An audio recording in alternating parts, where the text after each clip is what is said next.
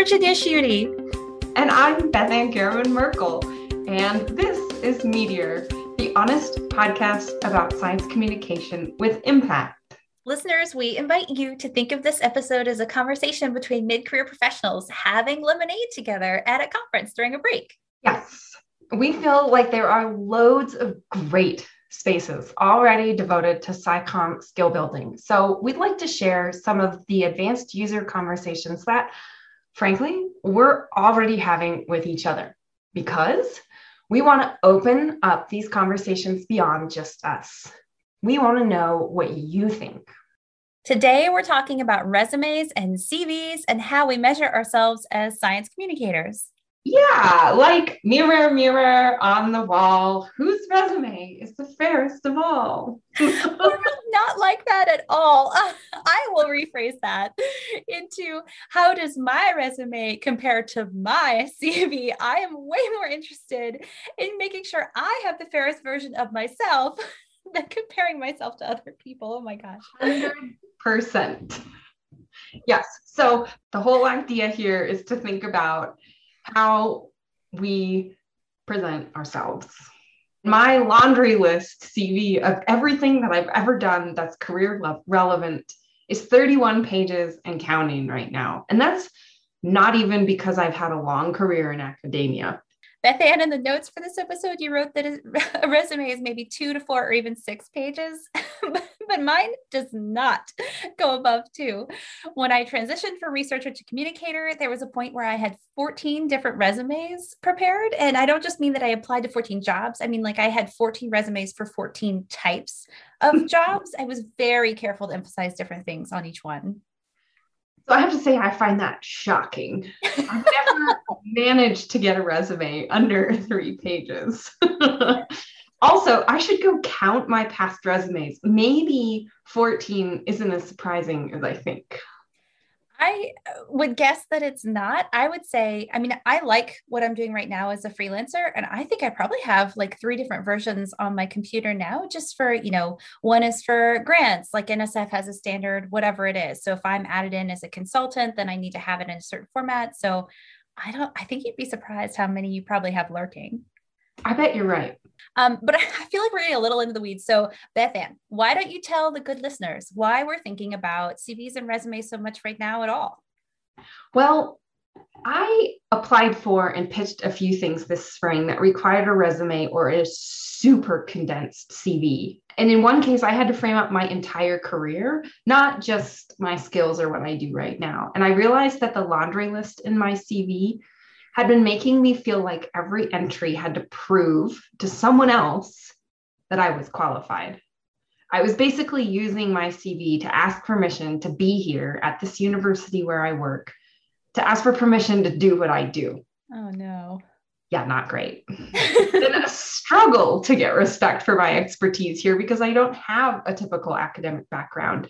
And making that resume forced me to realize I've internalized that struggle way too much.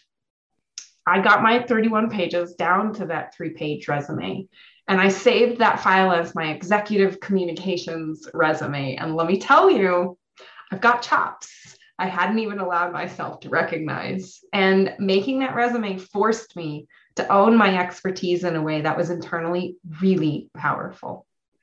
I am super proud of you. And this is the real thing that we wanted to cover today in this conversation. We are conditioned to think of a resume or a CV as an external instrument, provided that someone else can decide whether we're worthy of something. They use it to judge us. But what does it mean to use your CV or your resume as an internal assessment device so you can use it for self-judgment? We'll call it self-evaluation. Yeah, that's better. And this pulls me so hard back to how powerful it's been for me in the last couple of years to try to follow Baranda Montgomery's model that we should work from affirmation and set our own parameters. I still feel like an academic outsider, though I am learning to pass. And of course, passing gets close to assimilation and the whole dark side of all that. But anyway, it's a huge mind shift for me to think this document doesn't have to be a yardstick that I use to try to fit in. This can be a document I use to give myself permission. And I know This take isn't novel, but it feels radical for me right now. And you had to give yourself permission in a personally radical way too, right, Virginia? Yes, definitely. When I first transitioned from researcher to science communicator, I felt the exact same way you just described. Like I had to prove that I was a communicator and not a scientist. I have since learned that I am a communicator who is a scientist, which feels a lot like the mental shift that you just described. So now when I'm doing career coaching, the first assessment question I ask when I read a client's resume is, has this person given themselves permission to pursue whatever job we're talking about? Are they presenting their experiences as being in harmony with the person they are now? Have they shown me how their past leads logically into the future with this particular job in it? Or are they trying to convince me that I should see them differently than they see themselves? Ooh, those are intense questions. Yes. So let me ask you, Beth Ann, intense question to you. Has your shift in how you see yourself lasted? Has it had any consequences in the position you hold now? Do you behave any differently at work? Yeah, but it's a habit of mine that I find takes a lot of maintenance. When I get that knot in my stomach that I'm not measuring up to some intangible external expectation, usually, I sometimes actually open that executive resume back up and I use it to kind of pat myself on the head and say, "We're there." That's wonderful. My career isn't something someone told me to do, right? It doesn't have a trajectory that's at all predictable. Right. Most of what I do doesn't make sense to the people around me, even though they want me doing it. And that's been true my whole career. So I have to remind myself that I'm my best gauge here. I set the rubric. And that's the headspace part of it. The actual behave differently at work part is that I am actually doing some concrete things. And I will say, if you asked me for advice, I would tell you to do this stuff. I find it's a struggle for me to do it myself. And I would guess that a lot of us who are in these mid-career stages know what needs doing. It's just hard when it's us, when it's me, that I have to do the thing for me about me, right? I can give you advice all day. So the things that I'm trying to actually put into action here are, I'm asking for an honorarium or a one-time salary top up if I'm doing consulting at an administrative level that's outside my job description, but still for the university. That's been a big gulp, but so far so good on that front. And then I'm refocusing. I'm prioritizing time blocks to work on and finish projects that are a high priority for me. And I've got a whole process for doing that. But to suffice to say that I'm really making, like, carving out real time on the calendar and saying what I'm working on. And if I get the sense that what I'm doing isn't being valued, and for me, that means being considered or used, not just shelved, then I'm trying to refrain from putting more time into it.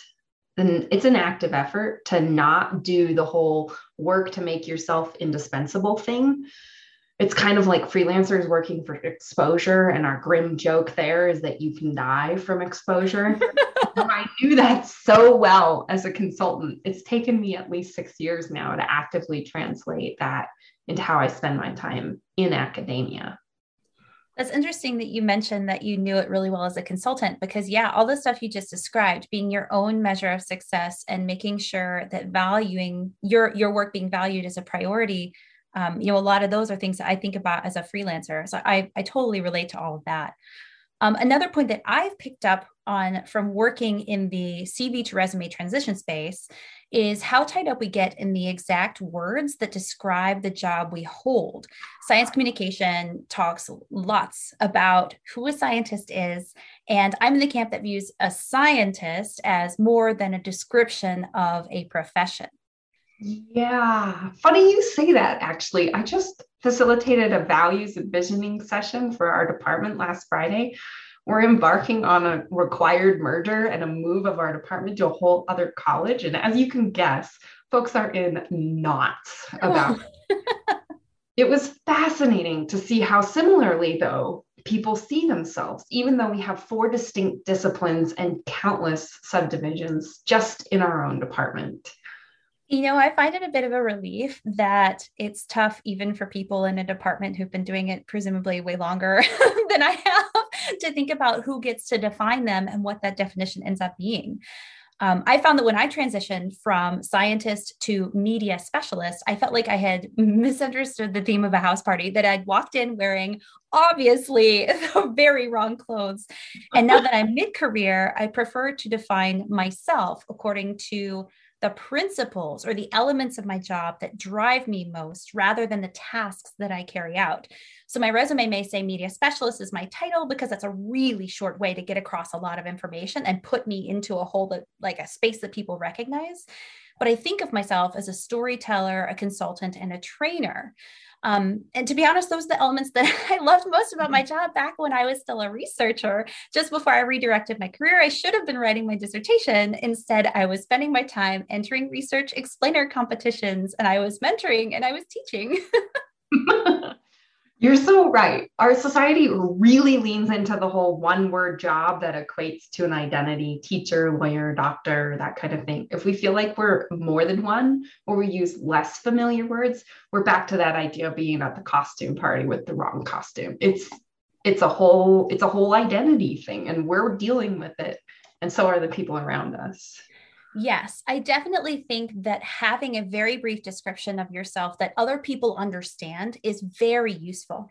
But if you never have your own different descriptor of yourself, then you are letting other people define who you are and what your career path is. So this is another mindset change that I think was extremely important in my career advancement. I had to practice owning my own career descriptions instead of using the words that describe the tasks that I completed for pay. Totally. Can't say enough about how crucial that shift is. We're not merely what we do. That's a cog in a wheel mindset, and it doesn't serve us. Yeah. Once I got comfortable making up my own definitions of myself, it became so much easier to understand how to present myself as a science communicator and to give myself permission to exist in SciComm spaces. This principle underlies how I painted myself as a totally different person without changing my past work experience at all. Yeah, that's kind of what I was dealing with this spring. I was pitching something that would have positioned me in that space more as a communications director type. Big difference in the framing, but I'm still me, same work history. Yes. So speaking of framing, I want to bring us back to the whole CV versus resume thing. And on the surface, a CV feels like it's quantity first and a resume feels like it's quality first. What is your take on that? So I have, in the not too distant past, done at least 3 rounds of mashing down a CV into something that translates a little better. I've got a book proposal into Chicago University Press with Stephen Hurd. There's that communications director thingy I was talking about with us, more of a resume kind of thing. And then I am a co-PI on a few NSF grant proposals right now. And if you're at all familiar with that format, you'll know you can only put in, it's either 5 or 6 entries in 2 different spots in an NSF bio. You get to say like the top little handful of things that most represent you, and then the top handful of things that are somewhat relevant. And that's it. So you have to dial everything down to that.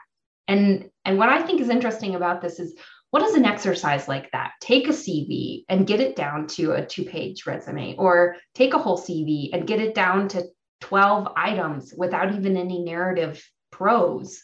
How do we use that as a reflection and a self-validation device for ourselves?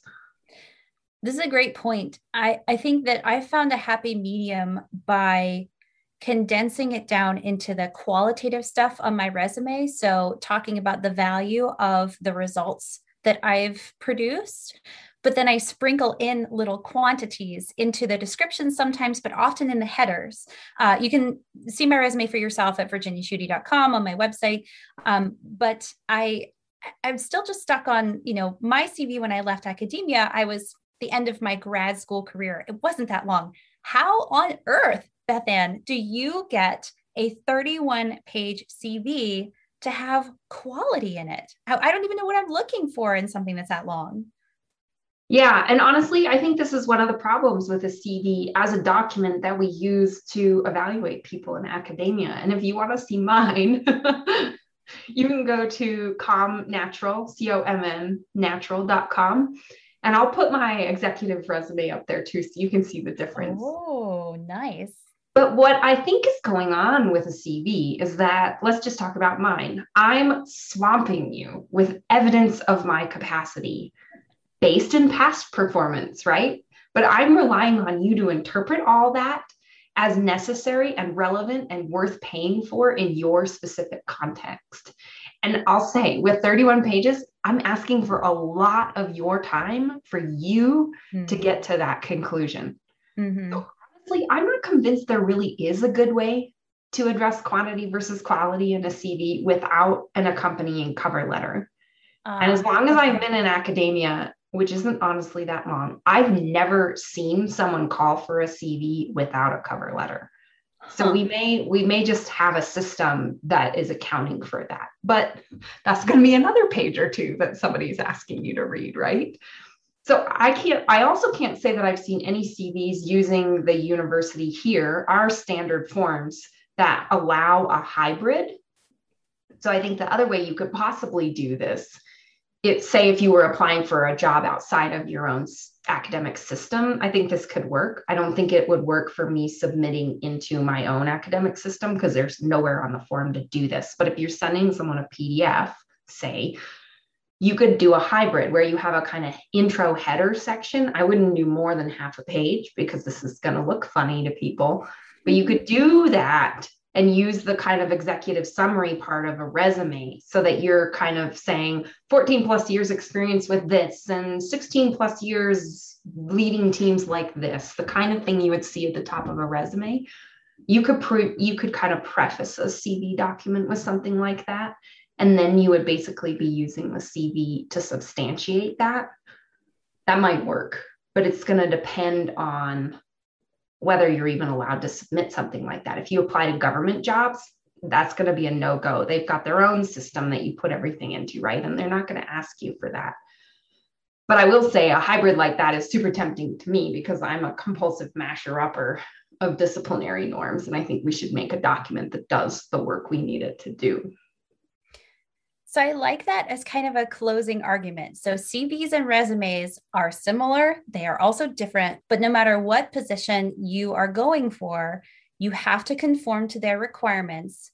And you need to make sure your resume is not trying to convince them of something and convince yourself of something. Instead, you need to have a good handle on who you are, how that thing fits into who you want to be, and then just show them why that all makes sense. Totally. And to borrow a little thread from my creative writing background, we call this show, don't tell. And you'll find if you read, whether it's nonfiction or fiction, or even watching movies, if you get too much explainer stuff, too much, so this is what's going on and not enough action, it's really easy to check out. And that's the show, don't tell, right? So obviously, though, we can't rewrite a resume or a CV in a few minutes. And we've been talking pretty high level here. So, Virginia, you've mentioned a few times that you actually coach on this. What could we do in a few minutes to at least start shifting our mindset about CVs and resumes so we feel like they're working for us, not acting like a report card? This is a great question. So revising a CV or a resume takes forever. And if you want to dive in, get in touch with me directly. Let me know what aspect of these documents you'd like us to discuss in a future episode of the podcast. So 2 ways that you can get more into the details. If I had to give you an assignment right now to try and shift mindset, I would suggest focusing on your current title for a few minutes immediately after this episode ends while you have momentum. If you call yourself a scientist or a communicator, think about why you are a scientist or why you are a communicator. Why did you choose to work in whatever job you're in now? Set a timer and write down as many of the why elements as you can. Write for at least 2 minutes and don't stop. Writing with a limit that you have to reach will force you to reach beyond your go-to terms that come to the surface immediately. And I always am interested to know what comes next, what comes when you force yourself to do that reaching. Then look at your list and think about what terms there could describe your motivation better than the words that have been given to you by the person that pays you money to do tasks during the daytime or nighttime. These motivation words are the ones that you should feature when you write about your accomplishments in your resume, in a cover letter, in a job interview, or even just when you're meeting people like at a conference. For example, I am less of a copywriter and I am more of a storyteller. And I'm less of a content maker these days, though that's a past life. And now I'm more of a facilitator. So I think this exercise could work great. I'm going to try to build this into the transferable skills part of my class this fall. No pressure on my activity. Gosh, I hope it's actually helpful. All right. So there's the accountability on our end. Now, dear listener, if you really want to hold yourself accountable, talk about what you wrote down with colleagues or students, or get in touch with us. We would genuinely love to know how reframing your CV or resume impacts your sense of self. You've been listening to Meteor, the honest podcast about science communication with impact. We have a short survey running right now. Tell us what you think SciComm needs or what resources you want that you can't find for your own work in SciComm. To join this conversation, leave us a comment or a review. Say hello on Twitter using @MeteorSciComm. Or check out everything we do in addition to the podcast on our website, meteorscicom.org. Talk soon!